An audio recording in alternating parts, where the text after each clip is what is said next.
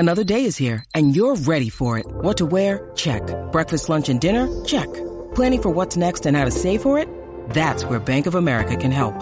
For your financial to-dos, Bank of America has experts ready to help get you closer to your goals. Get started at one of our local financial centers or 24/7 in our mobile banking app. Find a location near you at bankofamerica.com/talktous. What would you like the power to do? Mobile banking requires downloading the app and is only available for select devices. Message and data rates may apply. Bank of America N.A., member FDIC. Why must it feel so wrong when I try and do right? Do right. Soaring through paradise when I'm closing my eyes. I'm Mr. Solo Dolo. Hello, you're listening to the Playlist Podcast, a discussion about film news and other film-related items. I'm Ryan Oliver, and I'm here with Rodrigo Perez. Hey, Rod, how's it going? Good, how are you? I'm good, and we're back. It feels like we just talked about Infinity War, but, you know, as the summer goes, on to the next one, on to the next big thing. Yeah, that's right. So we're here, this time we're here to discuss Solo, a Star Wars story. They've screened it quite early. It's about almost a little less than 2 weeks until it's released, the night that we're recording this. I'm assuming it doesn't come out this weekend? No, it comes out Memorial Day weekend. Deadpool 2 is out this weekend. Oh, wow, that's right. And, well, okay, you know, the other thing is, you know, I mean, whatever, it's like, you know, when they release it, blah, blah, blah. But, like, that's a big deal for a Star Wars film because I think this is the first Star Wars film of the Disney era that they screened beforehand for press. Every other film has been, like, screened, like, you know, maybe a day or two before it came out. Yeah, or the week like of at the very least. No, not even. Like super last minute. Like, you know, like maybe Wednesday and Friday. You know what I mean? Oh, sure. Like and critics have all done their interviews without actually having seen the film. That's always the way it's gone. I think in some cases, like, you know, like I remember I did press for Rogue One and we got to see like, you know, just under 30 minutes of the movie. But, you know, no one, like, you know, I remember for, like, Jedi and for Force Awakens, you know, nobody saw the film in advance. And you know, I think there was, like, a day or two lead time before it was hit theaters, you know? Right. And so this is a big deal. Not only are they letting, like, press see it in advance, they're seeing it almost, like, 2 weeks in advance, which is, like, kind of crazy. And it might have to do with the fact that it plays at Cannes today. That's what I was gonna mention next. Yeah, and you can't like, you know, it's like you can't just screen it for everybody at Cannes and then, you know, not have anybody else see it. I don't think because yeah, and maybe that's why. But it is kind of like it's sort of telling in a way. Either they're letting their guard down or they're kind of like fuck it. I don't know. Yeah, it's hard to really say, or because no worries, and maybe it's because I've started to notice this trend, especially during the summer, where like the big movie out this week is Deadpool 2, but they're already screening Solo, and I've noticed this sort of like getting ahead of the competition sort of thing, where they're like, okay, well this movie's building buzz, so we got to kind of piggyback off people's excitement, even if it doesn't have any overlap. It's still. It seems like a one-upsmanship sometimes, or at least it has been feeling that way. At least in the last summer, it felt a lot like that. It's weird. Yeah, it's possible.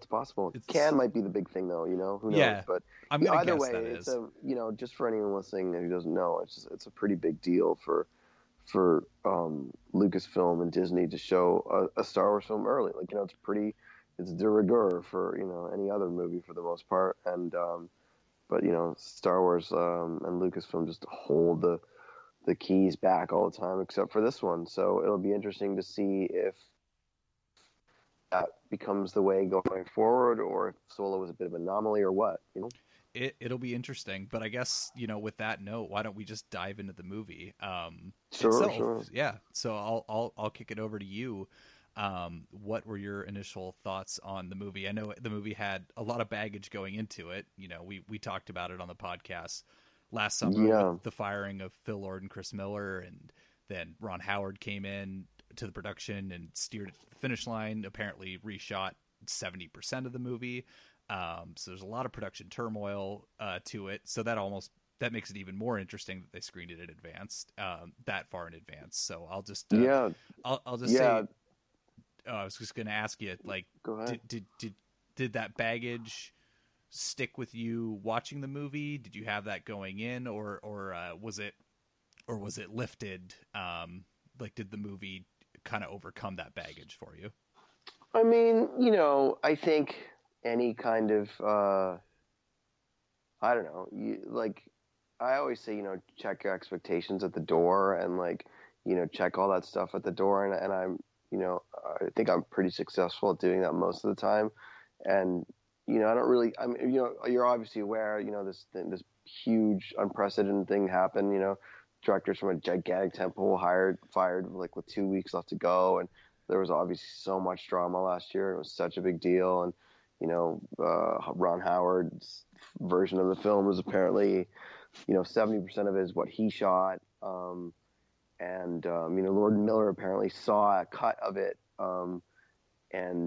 During before they had signed on before they had, relented, I guess, on an executive producer cut, or title, they saw the thing, they saw the movie, a cut of it, Ron Howard's cut, and they immediately decided that we're not going to protest this or anything because it's definitely not our movie, Mm-hmm. So to that end, I guess the first thing that just strikes me about Solo is that how, I guess there's two things about it. It's kind of Ron Howard to the T in the way that it's very safe, and very competent. That's always kind of the case with his movies. He's a veteran. He makes very reliable, dependable movies, and your level of engagement with them varies from movie to movie because some of them are kind of, tedious and banal, and some are less so. I would definitely say that this is one of his best movies in a long time. But at the same time, I don't think we can completely, I'm not sure if we can totally, if we're going to use the word blame, I'm not sure if you can totally blame the familiarity and sort of conventionalness of Solo on Ron Howard, because apparently he reshot the exact same script that Lawrence Kasdan and his son Jonathan Kasdan wrote. One of the issues that Kathleen Kennedy and Lucasfilm had was that apparently they were veering off script and improvising and doing all this crazy stuff. And Lawrence Kasdan was apparently pretty upset about that and was one of the, calling up Kathleen Kennedy and being like, what the fuck are these guys doing? They're not sticking to our script. They're just kind of, doing whatever the hell they want. Mm-hmm. That coupled with the fact that I think they were behind schedule, and it seems like they took a lot of time to do a lot of different setups and a lot of different things. I think all of it sort of, crescendoed into a thing where, they eventually got fired, that, Kennedy was totally pissed at them. Anyhow, regardless of all that backstory, I think a lot of people know about it. But yeah, Solo itself is I'm surprised I like it as much as I did, even though I kind of don't like it that much, if that makes sense. I'm very mixed about it. I think I wrote my review today, and I think I gave it a B-/B, but it's just really a B-, I think. I think that's more accurate and fair. Solo is, it's got great action sequences. I like that the very first set piece, the big heist of that train thing is awesome. It's really exciting. It's really, really well made. It's just masterfully crafted in a sort of perfect way. But it's just kind of, the script is a little bit balls. And yeah, it's such just, balls. It's such balls, dude. Yeah. I mean, yeah. So that's what I guess I think there's so many things that I'm sort of very meh about, and I think are very very banal, and yet I enjoyed some of it because of sort of I don't know, Star Wars trappings that I guess I like. But I don't know if I was a big Star Wars fan if I would really like it that much. I'm Yeah, curious that's what you think. I think you're even a little kinder than I am. Yeah, I yeah. like I'd probably veer towards like a C minus. Like I'm not. Wow. Yeah, I'm not trying to be like hyperbolic. I just was. Mm-hmm. I felt such a very lack of engagement with this movie. Mm-hmm, mm-hmm. And it's too bad because from the opening, it's not really a title crawl. It's just kind of title text. I was kind of locked in. I was like, oh, this is interesting. Like it's like we're seeing this world like outside of the rebellion and the empire, but they're feeling the sort of hand of the empire. Like they're feeling that wrath, and I thought that was interesting. But then the movie kind of just dives headfirst into being, I won't say kinetic, but just fast, and just moves at such a clip at the start that I just had trouble finding footing with this movie. And I wrote a couple things down. Let me see if I can and pull them up. It was weird. Hearing that it's the exact same script that Phil Lord and Chris Miller were working on kind of makes sense, because I felt the reshoots not necessarily in tonal inconsistency or story structure. All that made sense. All that is completely competent and completely well made. So I guess kudos in that regard. But like, I guess like you said, that script being balls, it's just like the line readings are there's so much telling instead of showing. Like every emotion and every character motivation is told, especially like so much of Solo's. He's like, I've been doing this. I've been running scams on the street since I was 12. I'm going to be a pilot. And it's like, but none of that is conveyed on screen in a way that's like natural. Convincing. Convincing. No, totally. There's some really clunky tin air dialogue.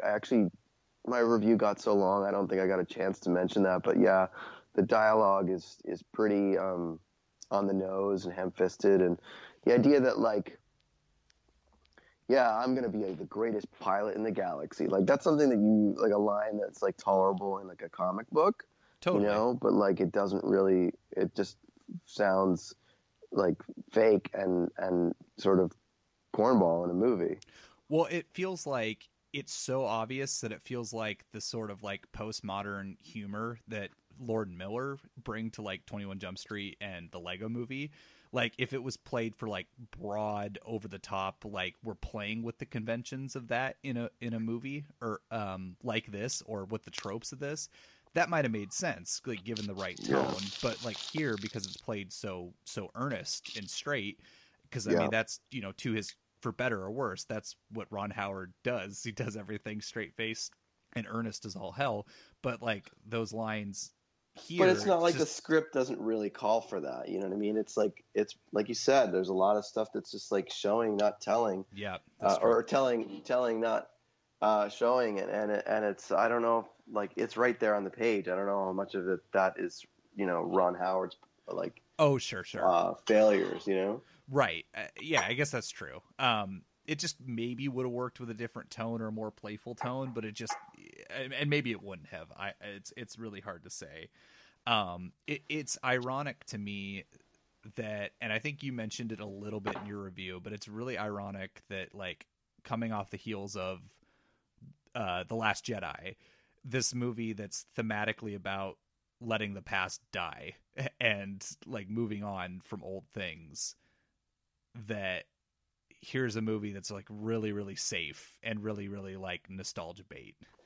Yeah, totally right. It's the exact opposite. Yeah, it's really strange to me. And I guess for me, I just felt really disengaged with it. It just felt like, you mentioned like Ron Howard's movies can feel so safe to the point of being tedious and banal. And that's how I felt with this movie. It was like, I felt myself checked out for large sections of the movie. Just a lot of not caring, though I will say some positives.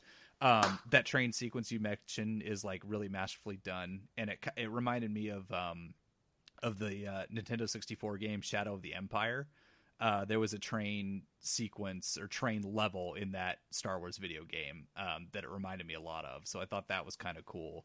Oh yeah, now I'm remembering that. And I think Phoebe Waller-Bridge as Lando's droid brings this movie to life for about a good 20 minutes. I really, really enjoyed that character. And, wow, and, I'm kind of shocked. I kind of really did not like that character. Oh, interesting. I don't know why. Maybe just because, like, I don't know if I necessarily found it funny or it just felt somewhat spontaneous in a movie that had felt really, like, stuffy and not very interesting up until that point. Like, it's one of those things where it's hard to say. I guess I won't go to bat for it being funny, but it was just like it gave something to the movie that I wasn't that just felt like it was missing. And I guess speaking of things that were missing, I like sort of like the textures of this movie. Like there's ideas going on that aren't really like, they're just kind of in the peripheral view of the movie. Like these themes about like war profiteering and like the sort of like apolitical side of the war. I mean, it's not an apolitical movie, but it's the closest in a Star Wars movie I think we've gotten, because we see how the people on the outskirts from the Empire or the Rebellion live. Like those ideas are interesting and they're there, but they're all just kind of in the background and they don't really come out. It's just all kind of about this heist that's just fine. It's just fine. That's weird. It's like when people call it a heist film, I don't really see it as a heist film at all. Well, I mean, I guess there is a heist. I mean, maybe there is a heist, but you think of like heist films and the tropes of heist films, and I see it just more as a kind of classic adventure film. When I think of like heist films from like, like I don't know, like the Ocean's films to like a Heat or something like that, like I don't really feel like it's much of a heist film, I guess. I mean, it's I guess, like you said, it's probably more akin to a Raiders of the Lost Ark, like where there's a heist in that movie, but it's not a heist movie. Yes, exactly. It's something like a friend of mine called it more like the Last Crusade, where it's just a bunch of these characters going on a kind of adventure, and you don't kind of like, it's just they're kind of there already. These characters, you don't really learn anything about them. I mean, that's certainly one of the failures of the film, is that like you don't learn anything new, and all they do is fill in the holes of like everything about Han Solo. I don't know if we haven't really gotten into spoilers, although you kind of mentioned a little one in the beginning. Like, I guess we should. Are we like in spoiler territory now? I mean, we're not, but if you want to, we can pivot in that direction. I don't know how much of it's spoiler it is, because I mentioned it in my review, and I try and keep very non-spoilery. But like every beat of this guy's life is that we know about is mentioned in this movie. Like, like if I'm writing a Han Solo movie, like honestly, like I'm not a screenwriter, but like if I'm writing a Han Solo movie, one of the first things I'm going to do is I'm going to write down the things that I'm not going to mention or not going to put into this movie because they're too obvious. And so like I'm going to go like, okay, I'm not going to put in the Kessel Run because everyone's going to expect that, and I'm not going to put that in this movie. That's going to stay as a sort of legendary thing. It's either like something that like ends up like happening, like it takes place in the events between this and the next Solo movie, or if there's no Solo movie, it's just, you know what I mean? But like there was a lot of things that I just wouldn't literally write down like every beat that's been mentioned as a kind of legend, and I'd avoid them. It's like there's no reason to I don't need to see. We already know that Han Solo won the Millennium Falcon in a gambling thing. So that. Why do you want to just see something that you already know the fact of? You know what I mean? It baffles. And the movie does that about every single beat and everything that we've ever known. And it's just really frustrating. It just seems like, okay. And, like that just reminds me of the prequels. You know what I mean? Yes. It's just like, you just like, here's every possible beat that you've ever heard about this character.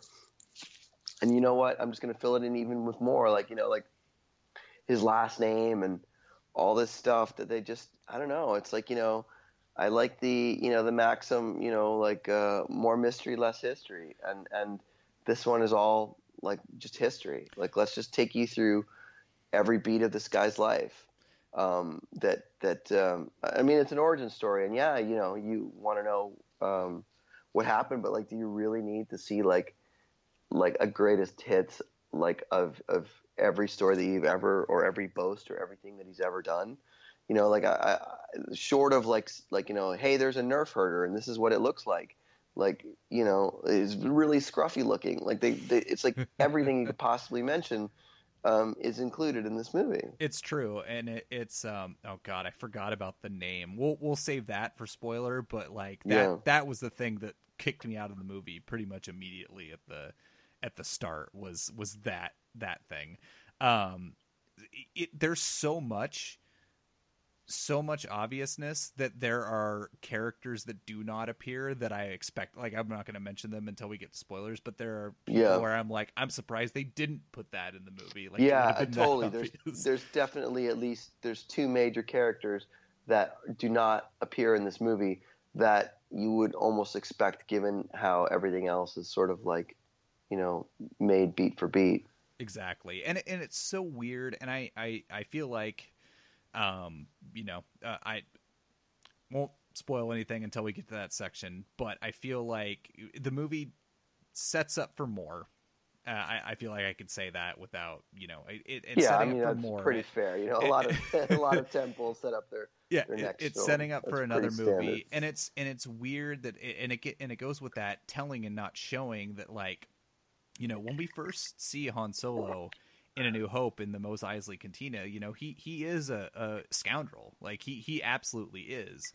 And this character wants to be that. And I guess maybe that's like the central conflict is this version, this younger Han Solo, like, wants to be this like daring pilot. And he's like, I'm not a good guy, but he really is a good guy. And that was kind of, but it wasn't like, it wasn't, again, not convincing and not that interesting, and it's just setting up for like, oh, okay, we know the thing that's going to happen that's going to make him, I guess, maybe be more hardened. Like, we already see that by the end of this movie, and so it's just kind of like that's and it's also not an interesting way to do that if they continue with more of these Solo movies. It's kind of like, I mean, that's the thing with them. If you do continue with more Solo movies, you need to harden him even more, like you said, and you need to like make him even more morally gray, and you need to, I mean, I suppose by the very end, especially by one of the events that happens, like that sort of moral grayness comes out of him. But I still feel like, and maybe because he's supposed to be young, but there's this sort of like idealism in him and this kind of like wanting to do the right thing that doesn't really feel like it's in character. And then again, maybe like life does stuff to this guy that sort of like really hardens him. But like, a lot of the stuff that he says in, A New Hope that defines who he is, not just things that he says, but it very much like the definition of him is someone who's very much out for himself. Yeah, absolutely. And through circumstances of A New Hope, and a lot of it being guilt, right, is knowing, like, like one of those key lines in his return, I think his arc in A New Hope is really earned. You know what I mean? Yeah. This guy, he's the scoundrel. He doesn't give a shit. He's like, why am I fucking here? He's griping the whole time. It's like, we better be getting paid. Like, he's just, because that's who he is, right? And yeah, he's got a bounty in his head and all that shit. But like, I think it's, that's just kind of who this guy is, right? And there's that really kind of telling line near the end of A New Hope where they're like Luke says, like, what these people are up against, right? Like, we barely have a chance as it is. We really need your help. And it's such a like key line, and Solo kind of just like, ugh, like, you're right, like, fuck, like, I'm leaving these people high and dry, and they're probably all just going to go off to their deaths, Yeah.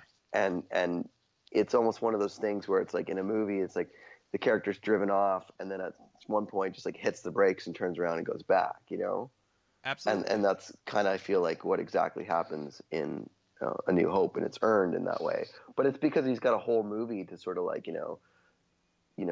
get to know these people, wrestle with everything, and I don't know. Yeah, it's just like, I'm not sure it's the same Han Solo. Then again, maybe he's young and it's different. I don't know. It just isn't quite.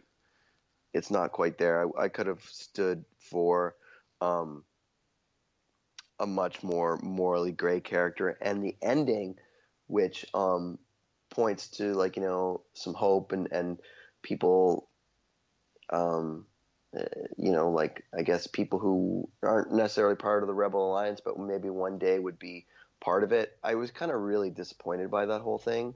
I really feel like it should have just been.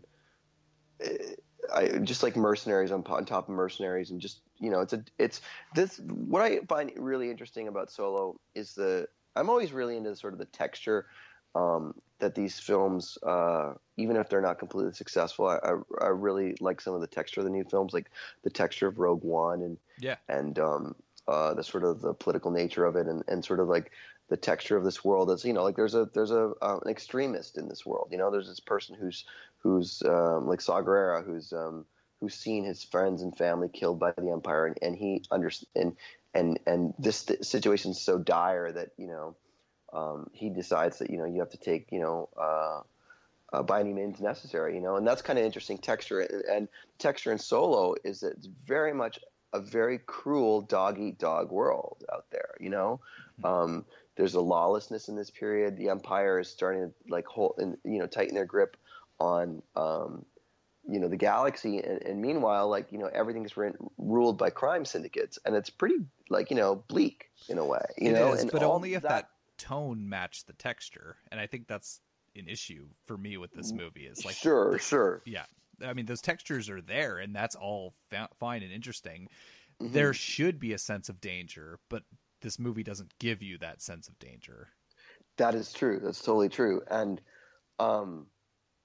that's kind of one of my, especially like, and I didn't really put that in my review because I couldn't really, get into those specific things, but the ending is in a way kind of contrary to the spirit of some of the ideas in it, where it's like sort of like it just feels like, oh, we got to get a little bit of hope in here. We got to get a little bit of like, and it would just make sense to me to keep the spirit of like, the cutthroatness and everything's just, be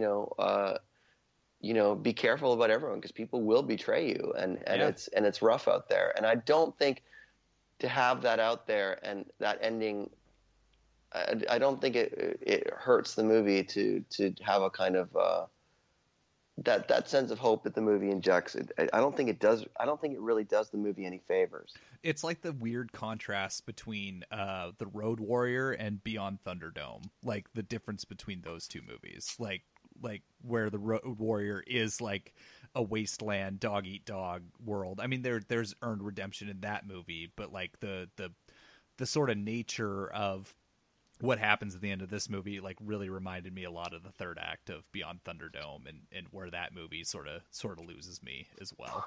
That's interesting, and I think that's valid too, because I think I mentioned in like, there's a sort of kind of dystopian kind of Mad Max quality a little bit, for sure. Like maybe even like to the idea of like how rough things are for in the sort of galaxy, Yeah, absolutely. Like it's there, and it's also, I think, before we do pivot into some spoilers, I think one thing we can agree about, because you wrote a pretty lengthy paragraph about it in your review, is the cinematography in this movie by Bradford Young. And again, it's all, I'm not going to say it's wasted, because it's visually, it's just too bad the movie doesn't match the sort of visual power that he gives it.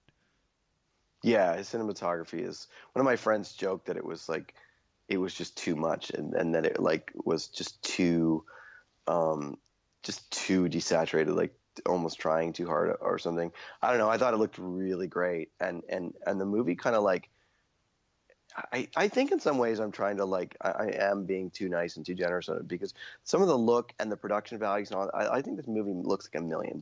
I think it looks great, like, fantastic. Some of the like, the sets and it's just so much. It looks, some of it's so practical and so set driven, and like everything looks so real, and I'm, there's obviously CGI in parts of it, but some parts just seem like just these gigantic sets that are like very, very real, and I really admire and love all that kind of stuff, and the cinematography that goes along with it, the way, the color and contour that it gives that stuff, I think is pretty awesome. I agree. Like from a technical perspective, I think this movie is like really strong. It's just so much of it, you just don't care. Like, and it's a shame. Like, it's such a lazy critique, but it's just, it's true. I mean, like Ron Howard is just a very, he's a craftsman. He's a kind of, in some ways, such a great filmmaker, but he rarely gets to the heart and emotion of characters and stuff like that. He just puts something on screen that looks really good. Did you see his last movie, the whale movie, the Moby Dick thing? In the Heart of the Sea? I didn't. No. I think the last movie of his I saw was Rush, which I did like. I did like that movie quite a bit, actually. I didn't really like Rush. But In the Heart of the Sea is very it's kind of like this movie. It's problematic with its characters, and it has very little to say, but it looks so good, and the action sequences are awesome.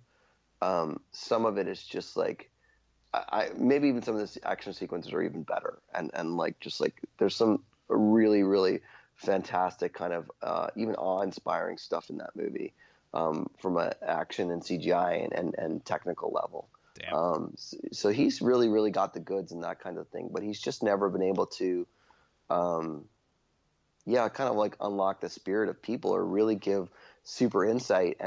But then again, like you said, that script is like, it's balls. You said it yourself. Yeah. It's the script is balls. And I think that's the ultimate downfall. I won't say any performance is like fantastic, but nobody's necessarily bad in this movie either. They just don't have a lot to work with. That's right. That's another problem with this movie is that maybe it's the script. It's like everyone's like good or fine, but I can't say that anyone's like remarkable in this movie. There's not one person who stands out as like, this is the MVP of this movie. Like even like, everyone, like I think a lot of people thought Donald Glover was going to run away with this movie. That's definitely not the case.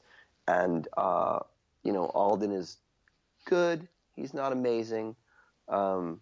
I don't think there's any one person that like stands out as being really great other than, I gave a shout out to Paul Bettany because I thought he was really good as that character, but it's not like that character is very depthful. He's very one note, but I like that note. You know what I mean? I did like the interesting, like making people like, it felt like writing a promotional doc, except for your life, where he's just like, tell me why I shouldn't kill you. Like, actually convince me why I shouldn't kill you. Like, I liked that. I like I like the mix of the super kind of charismatic, elegant, fine taste guy who's like, come into my really expensively tailored place. Please have some beautiful drinks, have some great food, and by the way, I'm gonna fucking kill you. Yeah. Like, I really like that kind of like, this character is just like, he loves the finer things in life, and he's got like, he's got great taste and all this other stuff, but you do not cross this character because he'll fucking kill you. Absolutely. No, I think. But that's about as much contour he's got. But I did enjoy that for what it was. No, for sure. Like you said, it's one dimensional, but he relishes it pretty well. Yeah. And I'm wondering if that might be a good point to swing into our spoiler section. To some spoilers, yeah. I mean, yeah. So spoilers for Solo: A Star Wars Story, starting right now. Yeah, actually, I'm just about to watch it now, Jack. I have already seen it. Anyway, at the end, there's a very unusual twist. Oh! Oh no! I know there's a twist. I'm going to spend the whole film guessing what it is. So I have to at least mention the characters who I thought would show up and didn't, because I guess that's technically a spoiler. I totally thought Greedo would be in this movie. I totally thought Boba Fett would be in this movie, and he's mentioned in not by name, but Jabba the Hutt is referenced, but he's not in the movie, and I assumed he'd be in it. It's actually two for me. I didn't even think about Greedo. I'm glad Greedo wasn't in there. Me too. But I definitely expected to see Boba Fett at one point. And I definitely expected to see Jabba the Hutt. But yeah, the fact that they're both not in there is a good thing to me because it's like that. That's the thing that just kind of drives me crazy. It's like it's a like huge fucking galaxy. It's like there's zillions of planets. There's all over the place. Mm-hmm. You know, it's like, and I do get that Jabba Hutt is referenced, which it makes sense because this is a movie about crime syndicates, and Jabba the Hutt's got a crime syndicate, and he is a big gangster, and he's one of the. You're going to talk about the 3-4 biggest crime syndicates in the galaxy. His is one of them for sure, and so it totally makes sense to have the Hutt clan is referenced, and that's fine. I have no issue with that. But yeah, I am a little surprised that those characters didn't show up. I think people were expecting Boba Fett because there is a shot of Maldorian armor in the movie, but it's like saying, oh, there's a truck in the background, so there's going to be the guy who drives the truck. The Maldorians are all over the place. They're like a race. They're not everything has to be. Not one character has to represent an entire race all the time. No, absolutely. And there's so many races and so many different stuff that I would agree with that. I did want to reference something in your review. You mentioned about the fan service being high. Like Easter egg reference to bounty hunters, which I guess you just talked about that, but a lot of stuff you mentioned here, I didn't notice. So either I am not as nerdy as I think I am, or I just really was that checked out of the movie that I didn't notice any of this stuff. They reference Bosk from Empire Strikes Back. Oh, they do? When did they're like, why can't we get why don't Val, Sandy Newton's character? It's like, why do we need these chumps? Why don't we get somebody else? Why don't we get this character? Why don't we get this character? Why don't we get Bosk? Like, there's tons of people we could call. Why don't we get them? Oh, okay. And there's and then there's another part in the movie where and this is going to only be 2 examples, but I feel like they're everywhere. They're like, why don't we go to this planet? Or why don't we, we can go to this planet to get something. We could go to Scarif, which is like a planet on Rogue One. And, there's just lots of little things like that everywhere. It's like that. It's like, guys, you really don't need to mention every single planet. You don't need to, it's like, it's a big place, it's not like, this is not like, I mean, if you, I would think about I grew up in, in Southern Ontario, and Lucas's world in the prequels, it feels like the galaxy is Southern Ontario, whereas what, the galaxy is the world. You know what I mean? It's just gigantic. There's India, there's fucking London, there's China. It's really big, and not everything has to be oh yeah, I know that person. It's 6 degrees of separation for everything, Yeah. So I'm always, maybe it's not that big of a deal, but there's lots of little references. There's a reference to a Star Wars Rebel droid. I'm not sure if it's supposed to be the exact same droid, but there's an Imperial Protocol droid. I did see that.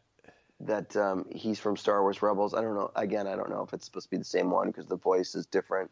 Oh, sorry. I was thinking of the not protocol droid. I was thinking of the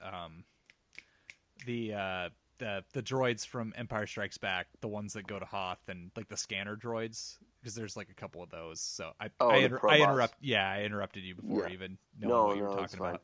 and then there's again, I'm not referencing all of them. I'm sure people are going to catch more, and I'm not remembering all of them as well.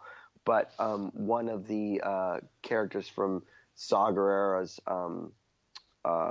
band of his militants is one of the characters as part of the end of that group of Effin Nest. The character's name's Effin Nest. Mm-hmm. One of Saw's characters, one of his second lieutenant is part of that crew. Was part of her crew. Okay. I assumed there had to have been some connection there, but I didn't notice that. I think at that point I was just kind of like, is this movie almost over yet? It's funny. I was so locked in and engaged in this movie, and at the same time not liking it. That's so strange. I mean, I mostly didn't like it except for some things that I've already referenced, but I was just, I was not locked into it. Like, you know, I know you mentioned, we talked at length on our Last Jedi episode about like how that movie has 4 acts, and yet that movie to me felt shorter than this movie. Like, because I was just God, really? Yeah, because I was just so just disengaged with everything happening. I did want to bring up, I like. You wanted to talk about Solo's name, right? Oh, God, I did want to talk about that. Let me talk about that first, because it's really quick. That is the stupidest thing. I was just like, when he went to go enlist in the Imperial Army, which is a thing he does in this movie. Like, we're in spoilers, so I'm assuming if you're listening, you've seen the movie at this point. He enlists in the Imperial Army, and he gives his first name Han, and they're like, last name, and he's like, well, I don't have one. And so they gave him the name Solo because he's by himself. And I was just like slapping my forehead when that happened. It was, that's when I knew. I was like, oh no, we're going to be in for this for the rest of the movie. Like these, really that obvious... gave me a big groan. And I was like, that's not necessary. Like, it's just silly. It was baffling to me, but I wanted to talk about the character of Qi'ra, because I think in theory, that character is really interesting, but it goes again with the telling and not showing. Like, I like this idea of there could be an interesting contrast here, in the sense that Han, this version of Han, is like this wide-eyed optimist, but really wants to be this like scoundrel, the scoundrel that we know from A New Hope. But he's got this like kind hardness, but like Qi'ra is actually like kind of that deceiving person that Han Solo wants to be, which that could have been interesting, but it just feels like it was like not necessarily an afterthought, but it just wasn't developed enough. But that's something I referenced earlier when I was going to say, we know what's going to happen to this version of Han Solo and what's going to harden him. It's because, what is it? Tobias tells him like, don't be, you won't be disappointed if you assume that everybody is going to betray you. And assume everyone's going to betray you. Yeah, and so Kira's going to betray him, who's his love, and so that's going to harden him. And it's like, okay, that's the route we're going with this. I see. Yeah, I mean, I kind of like that. I kind of like that element of her character. Her character, I'm just saying the contrast doesn't work as well as maybe it could have. Between the two of them, but I don't know. Maybe that's like how so? Maybe like articulate that a little bit more if you can. I guess what I'm trying to articulate it more than I had already said it, because like I said, because maybe I'm missing the boat. No. I was just it's because I feel like she is the person that Han Solo wants to be. He doesn't know that necessarily yet. But like she's deceiving in a way that she's going to do what she needs to survive and get whatever she wants, because she's orchestrated. Right. At the same, okay. But at the same time, you keep talking like, just to be sort of fair, like you keep talking about the character that Han Solo wants to be. I don't necessarily think Han Solo necessarily wants to be a scoundrel. So Han Solo's got very good intentions at the beginning. He wants to like get away at the beginning of the movie and take this girl and go off and have autonomy. These people have essentially been slaves, Right. They're living in indentured servitude. Like their world is like, the beginning of that movie is like Oliver Twist, right? Yeah, absolutely. He's and so he just wants to get out of there. He doesn't necessarily want to be a crime guy, but later his in aspirations. The movie. Well, I think it's because later. Well, you also got to remember, like, it's a means to an end. Like, he can do these jobs so he can save her, right? That's this whole motivation throughout most of the movie, is to save Qi'ra, right? And then, his motivations shift when he sort of learns that everything's changing. But, for him, it's like, I'm just doing these jobs so I can make some money and get out. Oh, I know. But he's sort of like, doing that. Like, that makes sense to me. Those motivations are there. I'm talking about like the conversations that like Qi'ra and Han have with each other, where he's like, oh, I'm not a good guy. Oh, I do these, or that's the stuff I'm talking about. Which is a stupid line. You don't need to be like, I'm not a good guy. You show that. You don't say that. Exactly. Well, and it goes with that. It's just so much of the script being terrible, and Yeah. you know, and that maybe that's because of that emotion doesn't seep through. But like that's the type of stuff where it's not convincing. It becomes not convincing because That to me is like maybe somewhere where Lord and Miller were like, this line doesn't work. Like that's lame. That's dumb. Let's try something else. You know what I mean? And rightly so, because maybe even those lines for whatever reason work on paper, even though they sound like they don't. But like, you know, maybe there's just stuff that they're like, oh, that's kind of dumb. Like let's try something else. And maybe Kasdan was like at this point, it's like, you know, this would be my like fourth Star Wars movie that I've written, and you know, you're gonna do it to a T or something. I don't know how much sway or power he had. I don't know. I guess he was on set each day. I don't know, but like. You know, I could see them totally playing with stuff like that. Oh, and it would have been, like you said, it would have been rightfully so if they did, because these lines are rough, and it's too bad. I mean, just because, like, you know, I mean, not to take away from Ron Howard, like you said, he's a craftsman, but Phil Lord and Chris Miller's sort of like calling card as filmmakers have been taking on paper bad ideas and turning them into good movies. And so it's like, that was kind of the biggest original interest in this movie. It was like, that sounds like a bad idea, but they're making it, so maybe it'll and work what they out. do is like deconstruct ideas, right? They like you know, they totally deconstructed 21 Jump Street, and God, you know, who like I couldn't imagine a film property that I could give a shit less about than the 21 Jump Street movie, and they managed to deconstruct those movies and make them hilarious, like riffs, you know, like they're really funny, they're really good. They are in the Lego movie as well. Yes, that's right. Yeah. So yeah, I don't know. I certainly very curious to see what they could have done with their version, and maybe like strip the movie of some of its more obvious qualities. That would have been nice. This movie could have used a little bit more. Like I said, I don't think it's tonally wrong for the tone they're setting, but it could have used to be like one way or the other. Like it could have been a little bit more playful, or a little bit more deviating from the formula, a little bit more trying to play with the tropes of Star Wars movies. Like that could have been a lot of fun. Or like throw them on their head, which it doesn't do at all. It's very like embracing the tropes of Star Wars, and there's very few twists or surprises on things like that. It's very it's almost like reading like a bad Star Wars novel about like, you know, what happened to Han, and here's like, you know, the like it fills in the beats of everything. It's just like, you know. No, I absolutely. Or they could have done the other like kind of tonal direction and like really lean into this criminal underworld, like really like sell that tone, like really make it feel like it's a dog eat dog world. And I think that's the biggest bummer to me, and I think I've maybe already at the same time, you know, you could really lean into that, but then you get a really dark, grim movie, and I think the humor that they could have brought really could have been an interesting balance there, where you've got this really cutthroat world and things are really grim, and the cinematography in a way is very grim.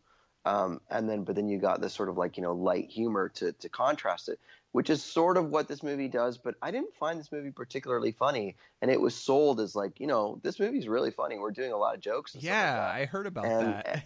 and then when that news came out, people were like, well, then why the hell did you fire Lord and Miller? Like, they're like, why is this movie funny then? Like, those guys are perfect at comedy. Why did you fire them? And it's not really that funny. No, it really isn't. Like I yearned... It's very earnest.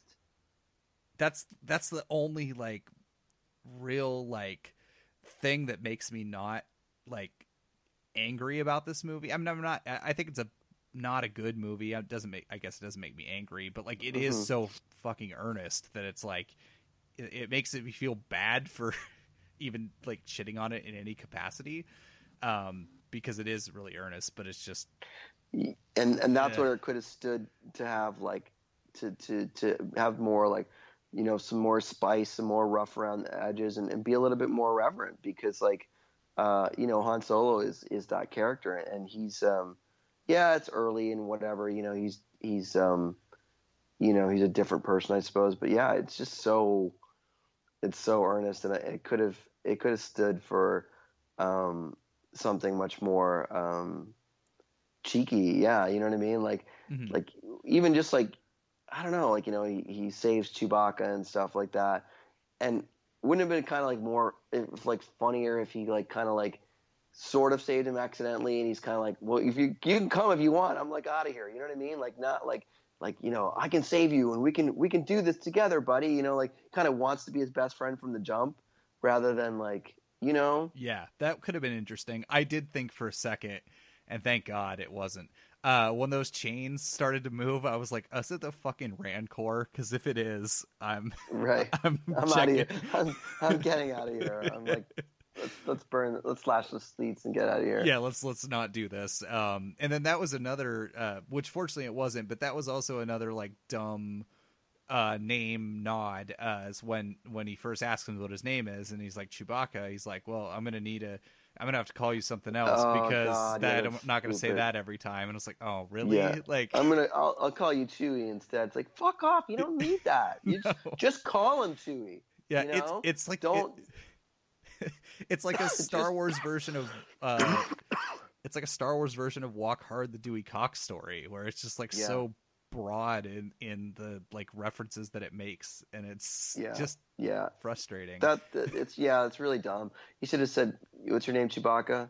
He'd be like, "Okay, Chewie," and like, you know, winks at him or something, or like, you know, and then maybe Chewbacca could like bark at him and be like, you know, asshole or something. You know what I mean? Yeah. But like, you don't need to like, the dialogue in the script is pretty bad. It's really rough, and it's just like, I know we already got the really earnest Star Wars movie. I'm not saying that they can't not be, but it's like we already got The Force Awakens. We already have the movie that had like the 1 foot in the past and the 1 foot looking forward. And I like that movie personally. Like I like that movie. At least like it was earnest, but it also was like punctuated by like big emotional beats and like old characters we care about and new characters we come to care about. And this one just kind of like throws a bunch of new characters at you, but it doesn't really do the legwork to get you invested in their story. Yeah, and you know, even like something like Rogue One, which is like fairly earnest, I feel like the droid in that is way funnier. Like, well, first of all, I guess if we want to get back to that, the Phoebe Waller-Bridge droid is like, you know, people were saying like she's the funniest droid. That droid's not funny. Like, I'm not saying the droids have to be funny, but like it was sold as like she's really funny. She's not particularly funny. The droid in Rogue One is immensely better and far funnier. And I think in some ways Rogue One is a funnier movie, and when it's more earnest, it works more because there's much more at stake in that movie. Well, and so it's it earns the fact that it's earnest because, you know, like everything's at stake. Everything's at stake in that movie, right? Yes. Well, that's the thing is like there's so much like dire and darkness, and then like the humor punctuates it like just a little bit. And it's the same. We talked about that with Infinity War, where it's like the stakes are incredibly high. But that also might be like the funniest Marvel movie because it's just done in the right situation, and therefore it elevates the line. And yes, I agree.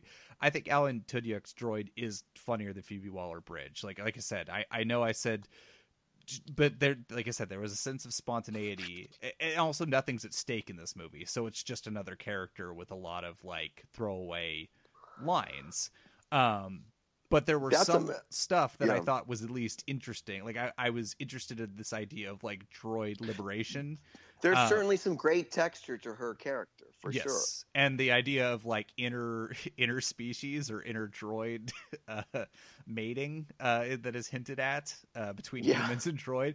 That was, to me, you may not have found that funny. Yeah, that was funny. That stuff's like pretty good and pretty interesting, and the whole idea of like equal rights and well, I mean, I think I like that stuff on paper because it fits into the theme. Like in my review, like I think that's one of the things that I really at least admire about this movie is that a lot of it is about, you know, free will and autonomy, right? Yeah. It's about like because Han Solo comes from indentured servitude, and it kind of looks like the entire galaxy is like that, and in the way it's really, really corrupt, right? You've got like the Empire taking control of shit, and then while they're doing their sort of thing of like, you know, like owning, you know, planets and political realms, you got the crime thing underneath that's like working the system. You know what I mean? And So everybody's a slave to someone. Everybody's in service to someone. And so like the Phoebe Waller-Bridge stuff about her droid, and I think that stuff works really, really perfectly with the theme. I just don't – I don't know. I just didn't really I don't know. I just didn't super care for that character that much, even though I appreciated all that texture. And I just didn't buy the whole – Lando is not really a very – well fleshed out character in this movie. He's just kind of a riff on the original Lando character. But if there's any heart and soul to that character, it's about his affection and feelings for this droid. And that to me, I'm willing to let, and you want to do different things with characters. I get that. You don't want to have them like chiseled in stone, but that just doesn't feel like Lando Calrissian to me, like this character who like really, really cares for like this droid. Like Lando feels like a character to me that when a droid says something to him, like he's like, yeah, get away. Like the way he treats C-3PO in Empire, when C-3PO introduces him, he's like, yeah, whatever, and he walks away. That to me is like the way Lando would be with droids in general. And this sort of, he's got this very, like, the droid is his best friend in that movie. Mm-hmm. And I was just like, this is very odd. It just doesn't feel quite right to me. Sure, I could say that. I guess for me, it just fit into the not fleshing everybody out in this movie. So it didn't bother me so much. Mainly I suppose it's, I guess if we want to look at it, it might be the one kind of character surprise. Or maybe something different. Mm-hmm. I don't know. I mean, and one could argue, and it's something I wanted to write in my review, is like, in a way, one could say like there's no pleasing Star Wars fans. And I mean that sometimes directly about myself.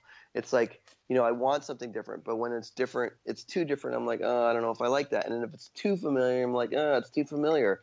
And so it's like, is that me? Is that just me? Or is that a lot of people? Is that all Star Wars fans?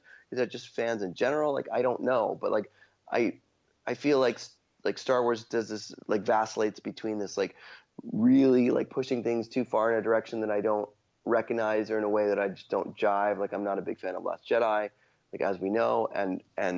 But this is just like the exact opposite. And it's just like way too comfort, Totally. Well, like, I guess the best way to break it down is like, I agree with your sentiment where it just doesn't seem like there is pleasing Star Wars fans. Maybe you're talking about yourself, or I'm talking about myself. But I guess for me, it just comes down to like, I just want a good movie. That's really what it comes down to. That's true. It's true. Yeah, no, it's really true. It's like you can sell me on. Yeah, I mean, that's true. It's like you can sell me on anything, really. You just got to do it right. Yeah, you got to put a good familiar, subversive, whatever the case may be. That's right. You're right. You're totally right. And I have enjoyed every of this new era of Star Wars movie thus far, for me personally, except for this one. This is the only one, and I've actually enjoyed.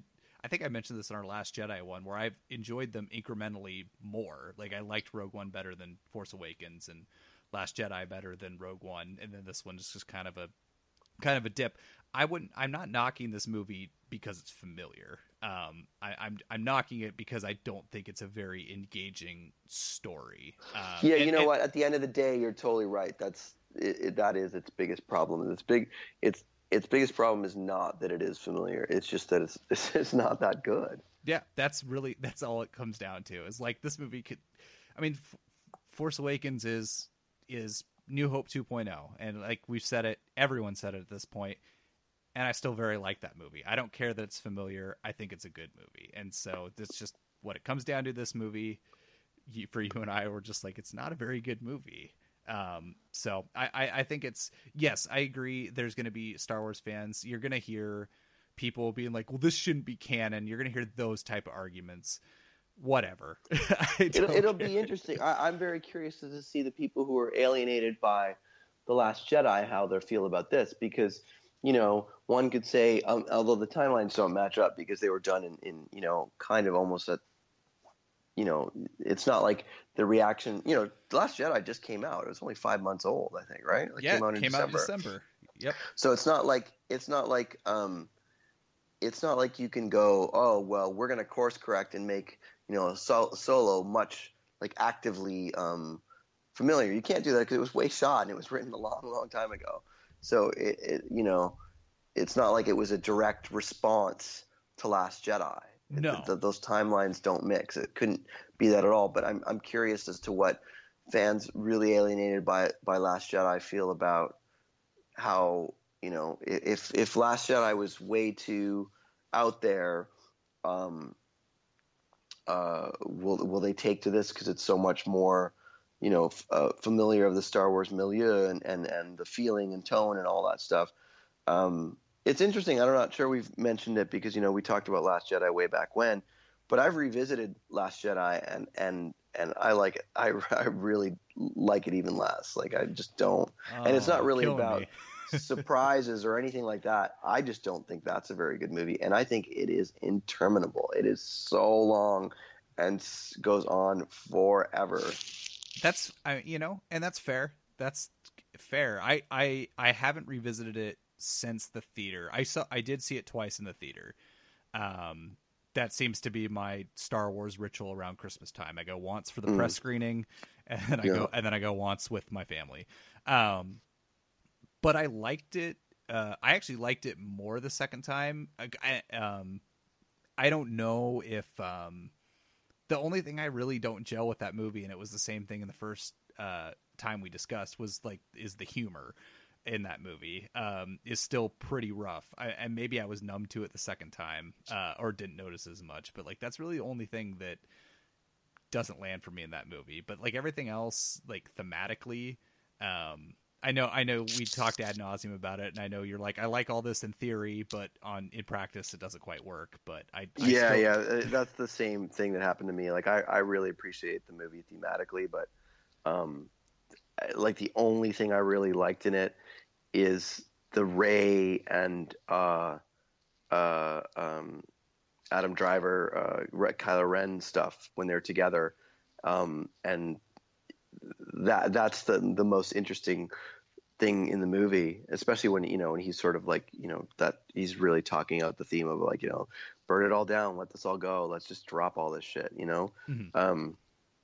That's really interesting. But I just recently revisited Jedi, and I did so with I was convinced that I just missed the boat in this movie for the first time. It was too out there for me, and it sort of tested the boundaries of what Star Wars meant to me, and it I don't know. I was totally wrong, and I'm going to watch it again and with a totally new eyes and a new lens, and I'm sure I was absolutely wrong when I first saw it, and I rewatched it again, and I was like, nope. I was like, I feel exactly like I did the first time, and you went against your rule. You usually don't rewatch I know. That soon. and there's I don't want to get into it because it was to get off topic, but I'll just say this: it's like things that I had a big problem with, like the humor.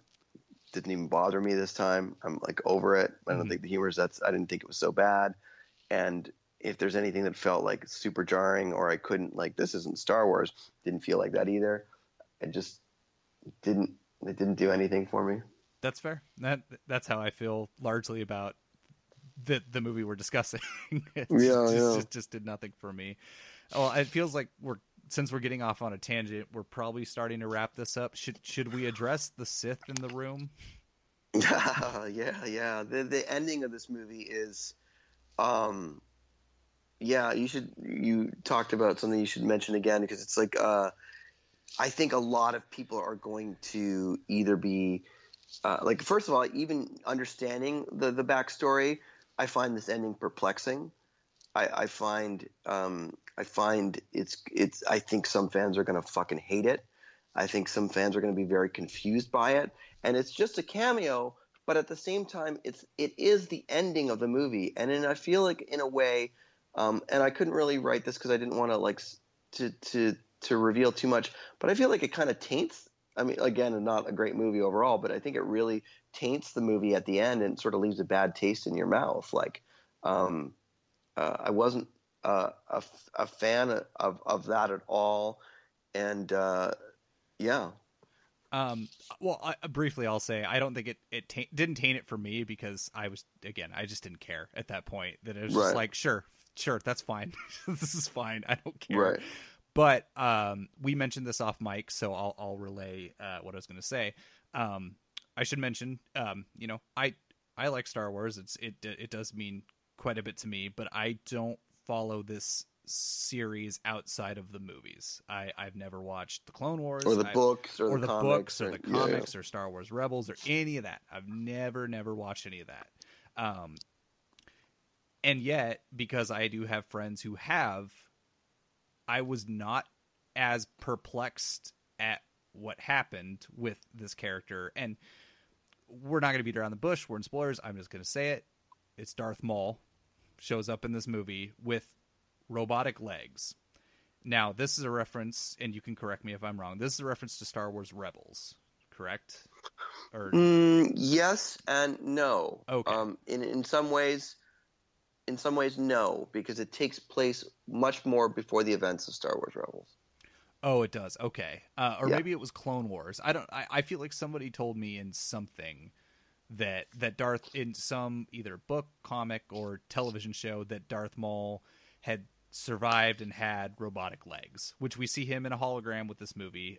Kira is talking to him. We assume that that's who Kira's Paul Bettany's character answers to. Right, because that's what in some way is interesting, because again, this movie's all about like everybody answers to someone, everyone serves someone, right? Yeah. Like there's always someone bigger than you that you have to that you're indebted to, you know. So that fits. Like thematically, that all totally works. It's just to me like a baffling choice of a character to include in there. Oh, totally. And I know you wanted me to mention it, so I think the most important thing to say is, like, you know, I only know this because of friends geekier than I. There's going to be plenty of people who go see this movie who are like me, not followed any like expanded universe or any of that stuff, and who are going to see that character pop up and go, what the fuck? Like, didn't he get chopped in half? Yeah, didn't he die like in the Phantom Menace, which is like, even if you don't have a great understanding of timelines with Star Wars, that's almost like 30 years ago or more, you know? At least, I mean, there's a decade between Phantom Menace and Attack of the Clones, so it's like there's an automatic 10-year gap there. So, and then you add however many 20, 30 years to that. Like, it's a long time. It's a long time. Yeah, and it's people, I think, I mean, depending on how you feel, like, right, maybe some people go like, oh my God, wow, Darth Maul's alive. That's neat. And then some people are going to be like, what the fuck? This character's dead. How the hell? You know what I mean? Like, that's how I would have felt had I not known. Knowing the whole thing, because I don't actually know where in the timelines. I think it's actually introduced in the comic books and books first, I think. Okay. But he did not die. I didn't even notice the robotic legs in the hologram. Yep, he's got robotic legs in the hologram. Really? Yep. I mean, I would say go back and look, but don't, because that would require watching the movie again. Maybe look for like the screen grab or YouTube or something, like when that clip eventually is available. But yeah, look closely. He's got a robotic. I mean, they maybe don't show down to his legs, but at least down to like his thigh area, and he's got a robotic bottom section. Interesting. I didn't notice that. It's a little bit dumb that Darth Maul ever survived and came back regardless. But having watched Star Wars Rebels, at least he's in that, and he's pretty good. So you sort of like, I don't know, you kind of just go with it, in a way. Mm-hmm. And he's sort of, by then at that point, large, established as he's been around for a long, long time at that point, even though he just sort of pops out of nowhere in Star Wars Rebels. But it's like, what is the game plan there? I do not get that. So you introduce him in this movie. Are you going to, like, what's your end game here? Because Darth Maul's story, the end of his story, his fate is all revealed in Star Wars Rebels. It's very well detailed. All that stuff. His main motivation in life, which I don't even want to get into because that's a big spoiler, and I think you should watch Star Wars Rebels at some point. Okay. But all that stuff is dealt with, and so again, there's an inevitability there. It's like, is he gonna be in the next Solo movie? Like, how does the Sith character have to do with any of this? You know what I mean? It's just weird. Like, this is sort of a non-Jedi kind of thing. So in some ways, I'm just thinking, is that really well thought out? Like, what are you trying to do here? And it's like, if you're smart like Marvel in the way that we're telling serialized story, things have impact, right? It's not just an Easter egg. It's something that's like you're sowing the seeds for something else. And I do not know what that is. The only thing that I can possibly think of is like, this is setting them up for what's the most logical thing that would take place here, and it would be the Obi-Wan movie, right? It's like, but without getting into too many spoilers, that's addressed in Star Wars Rebels. And in a way that's pretty finite in timelines that it wouldn't make sense for because we're going to be seeing a younger Obi-Wan, right? We're going to be seeing an Obi-Wan who lives on Tatooine. He's the hermit that people talk about, right? He's I just watched New Hope. They call him the strange hermit who lives in the Junlin wastelands or whatever it's called. Mm-hmm. And he's basically lived on Tatooine for 20 years, just overlooking Luke Skywalker, making sure nobody fucks with him, right? Right. And without spoiling anything, it doesn't make sense in that timeline for Darth Maul to appear to Obi-Wan and appear there. So I just don't know like what you're doing here. Like it just none of it. Yeah. And I'm getting really geeky here, but at the same time, even without that, I'm like, what are you doing here? I don't get it. I don't. And Obi-Wan's been on Tatooine since he dropped Luke off. Like as much as people don't want to, like if you're going to count the prequels as canon, that happens at the end of Revenge of the Sith. He goes and drops Luke off with Uncle Owen and Aunt Peru, assuming that he just stayed there. So that would be. I mean, it's not like he couldn't leave. I mean, that's what'll be interesting about that movie, like to see. Yeah. You know what I mean? It's not like he has to like stay put for like. That's the thing about Star Wars too, that you start to realize in these things. It's like it's not difficult to get on a ship, go into light speed, go into hyperspace, go to a planet like pretty far away and get back within. I mean, they do that in Last Jedi. Yeah, it's true. They do it multiple times. It's not that difficult to get on a ship, go halfway across the galaxy, and be back within a number of hours. That's true. That's true. I guess that he couldn't. But regardless of that, I don't know. I was perplexed by it. I was like, I knew that Maul was alive, and I still thought it was pretty stupid. I was like, I don't understand what your end game is here, because you're trying to expand the universe and you're trying to set up things. I mean, the worst it could possibly be would be just the like, well, we're going to mention him just to mention him. You know what I mean? Like, right. Or just show him just to show him, and it's just like fan service that doesn't go anywhere. Like, that's the worst kind of fan service, right? Yeah, exactly. Because it's not just an Easter egg at that point. Like, it's a full blown cameo, and that would be again why it would just if there's no reason, if it's not going to go anywhere. And yeah, I know you're tiptoeing around like plot points of Star Wars Rebels, so. If I'm saying something that seems obvious, like, forgive me. No, not at all. Not at all. I mean, there's one thing that ties into Rebels more, which won't make much sense to you or probably any listeners, but there's these things that are introduced in Star Wars Rebels, and they're called Jedi holocrons. And they're sort of like, they're kind of talismans. I think that's the kind of the best way to put them. They're these kind of talismans, and I didn't see it, but a friend of mine said that in Dryden Voss, the Paul Bettany character, in his lair there is a Jedi holocron in that lair, and that's something that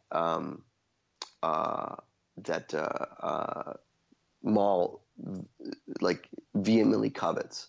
So that's where it might tie to Star Wars Rebels, but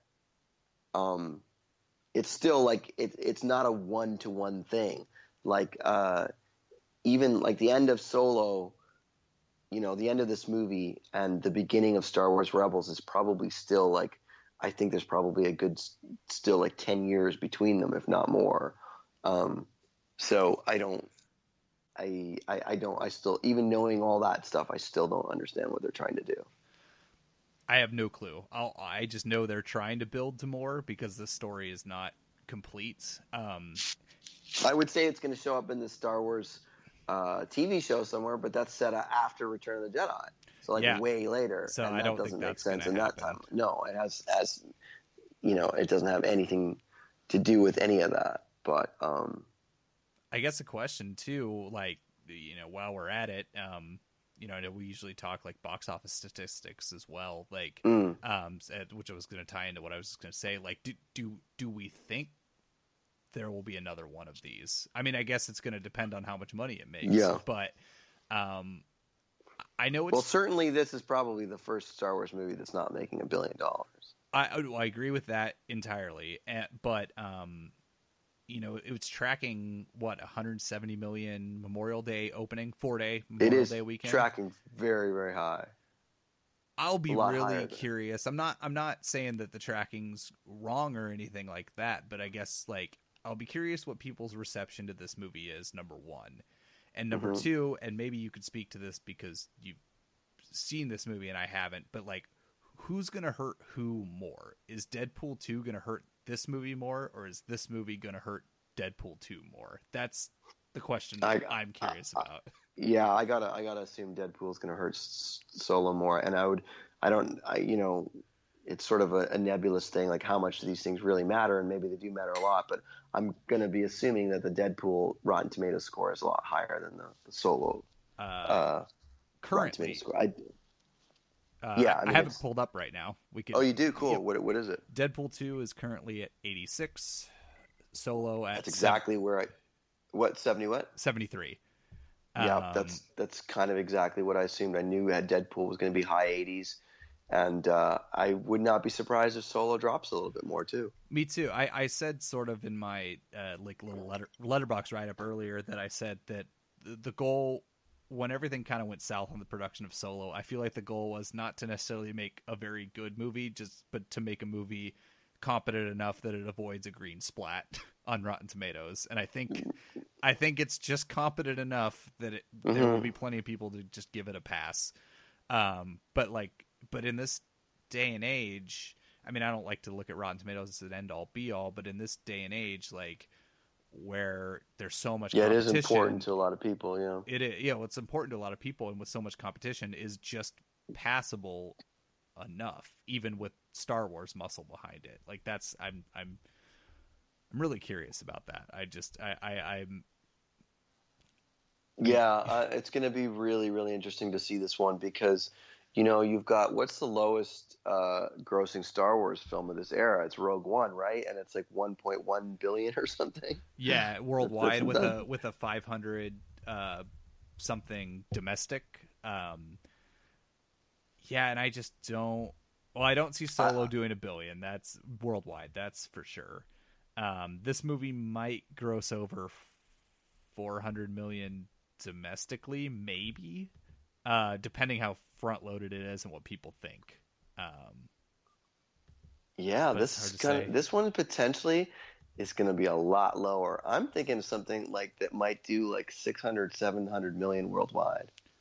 I think that's a good ballpark. Yeah, Rogue One did little over $1 billion worldwide. Last Jedi did 1.3, and then I think Force Awakens was $2 billion. And it's not going to touch that in any. Very few things are going to touch that. So, yeah, I'll be curious, and yeah, that fierce competition with Deadpool 2, and then I don't know what's. Yeah, I mean, you look at a movie that has like an okay decent Rotten Tomatoes score that could get worse. You got a cast that nobody knows, although that didn't really hurt Rogue One.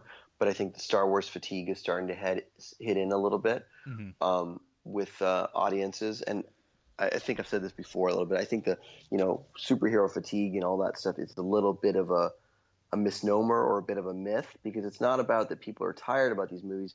People just don't like them when they're not good. You know, like it's not that it's like if there was real superhero fatigue, people wouldn't go see these movies. But the Marvel movies, like people say, like Marvel movies they've somehow overcome superhero fatigue.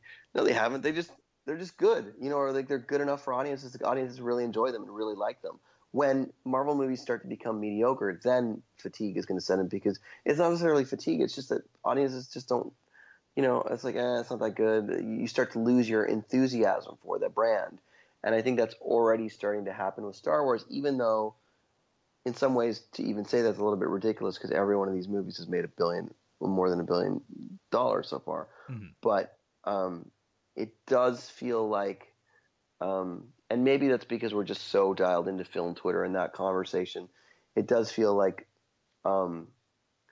that people are that Star Wars is starting to wane a little bit, and people are starting to become disenfranchised with it. And maybe that's because this sort of really loud kind of backlash to Last Jedi. It's funny, like we talk about Last Jedi as being this very polarizing film, but it made 1.3 billion. How polarizing could it be? It's only polarizing amongst like Star Wars fans, or air quote fans. It's the backlash to that movie is like, I hate it that it exists. I hate to go off on a tangent. I hate that backlash exists, because I feel like it invalidates like legitimate criticism that you have about the movie, like actual thoughtful dissection as to what doesn't work in this movie for you. Mm-hmm. And then there's that, but which is great. And then there's a bunch of backlash, mostly from people who were just mad that their fan theories were incorrect. Like the people who obsess about these movies and every single nook and cranny of what things could mean, like, oh, race parents or this or whatever, and the movie's just like, nope, giving you the middle finger, like and people were just, I think that's really the only backlash for that movie, and it's silly. It's just silly.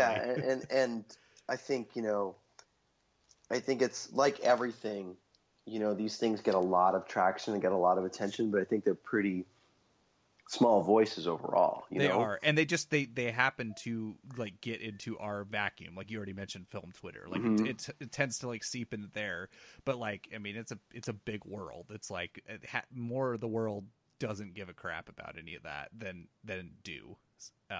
So it's just kind of a non-existent thing. So it's hard to say. Like I want to, I can't confidently say that Star Wars fatigue is setting in for people, because the only it's really hard to tell. Yeah, right? It's hard to tell, because the only people who've seen it at this point were people at Cannes or press who have seen it. Like, no public has seen this movie yet. So and it is a bit of a, I said it, I call myself out a bit. It's a little bit ridiculous to say there's fatigue around a franchise that where like none of the films have made less than $1 billion. Yeah, exactly. But at the same time, it just does kind of feel like I just don't see this movie being as big. I just don't see people as being as enthusiastic about it, even though people do seem to like it. But I think God, even listen to me. I feel like I feel like this whole podcast is me saying how half-heartedly I like it.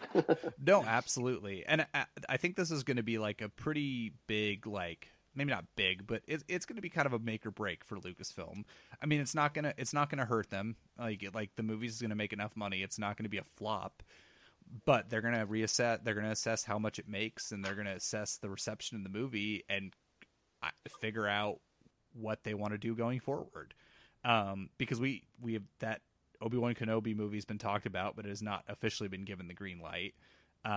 None of these like Star Wars stories have been given the green light outside of this movie. Like Episode 9 has, whatever Rian Johnson's doing has been given the green light. But they haven't announced anything else, because I'm sure they're waiting to kind of see how this movie does. Yeah. While we're here, because I'll just drop my two little things, because sometimes you don't want to you don't want to write it in print because it's like it could be wrong. But there's two things I've heard about the Obi-Wan movie that I've never written anywhere because I can't they're, I guess, unsubstantiated right now. I can't know, but I've heard that the two things I've heard is, and again, it could be totally false, could be totally wrong, but I heard from someone I know who works through Disney that the Obi-Wan movie is going to be saved for the Disney streaming channel. It's going to be their first big movie for that, their version of Netflix or whatever. I don't know if I buy that, but I've heard it, and that Stephen Daldry is not going to be directing it. Oh, that second one seems pretty, like, I think you and I, we talked about that on a previous episode, and you and I were kind of like, wait, really? Stephen Daldry? Not, that's not surprising to me, but the first one, that's interesting, if that ends up being true. I don't, who knows? It's what I heard. I'm a little bit skeptical about the first part of it. Yeah. But we'll see, I guess. But I mean, again, people are talking about oh, it's shooting next year and all this stuff. It's like, they haven't officially announced anything. So we don't really know anything yet. Yeah, no, like I said, they haven't announced any of these side quest stories really, outside of this one. I'll be curious to see how it does, because I'll be curious to be like, if they think the reception is warm enough, both critically and financially, to do another Han Solo movie, to make this. It's because I know they've talked about this being a franchise. I've read that somewhere, right? I'm not crazy. That's no. I mean, okay. I think and also I don't think that's too much of a stretch, right? I mean, if this movie made billions and billions of dollars, they would absolutely do sequels and make it into a franchise, because that's what they do. I just don't. I don't think that's going to happen with that. But they certainly set it up for another one, right? There's certainly the adventure can continue. I also have heard that they are going back to the Boba Fett movie. Oh, is that still a thing? They're still trying to make that. Yeah, apparently it's circling back, and it's something that could happen in 2020 or something. I guess that would be the earliest that we would probably see Obi-Wan as well, because 2019 is episode 9. But yeah, I heard that, and that's interesting because that's Simon Kinberg. He was the guy who was writing and shepherding the Boba Fett project. And, I don't know about you, but I have a lot of problems with Simon Kinberg. I don't really have an opinion one way or the other, mainly because he's really only produced. Has he directed anything? He's directed the upcoming X-Men movies. And Dark Phoenix, right? Yes. And he's directing another movie, that movie that just sold in Cannes for millions of dollars, with Jessica Chastain. It's a spy movie with Jessica Chastain. Oh yeah, okay. Marion Cotillard and Penelope Cruz and Lupita Nyong'o, and one other woman who I don't remember her name. But he's going to be directing that, and I also just feel like most of the stuff he's done in the X-Men films has been pretty poor. I feel like the X-Men franchise that he's the owner of has been floundering. He produced, he's been overseeing all this stuff. He's kind of the Kevin Feige of the X-Men world. No, I know that includes that. the Fantastic Four, which sucked, and he produced as well. I agree, but honestly, you don't care. Well, I don't care all that much. But okay, here's how this all ties back, because people forget this. So this is where Simon Kinberg all factors in. Is that not only was he the one writing and pitching and trying to produce and put the Boba Fett movie together.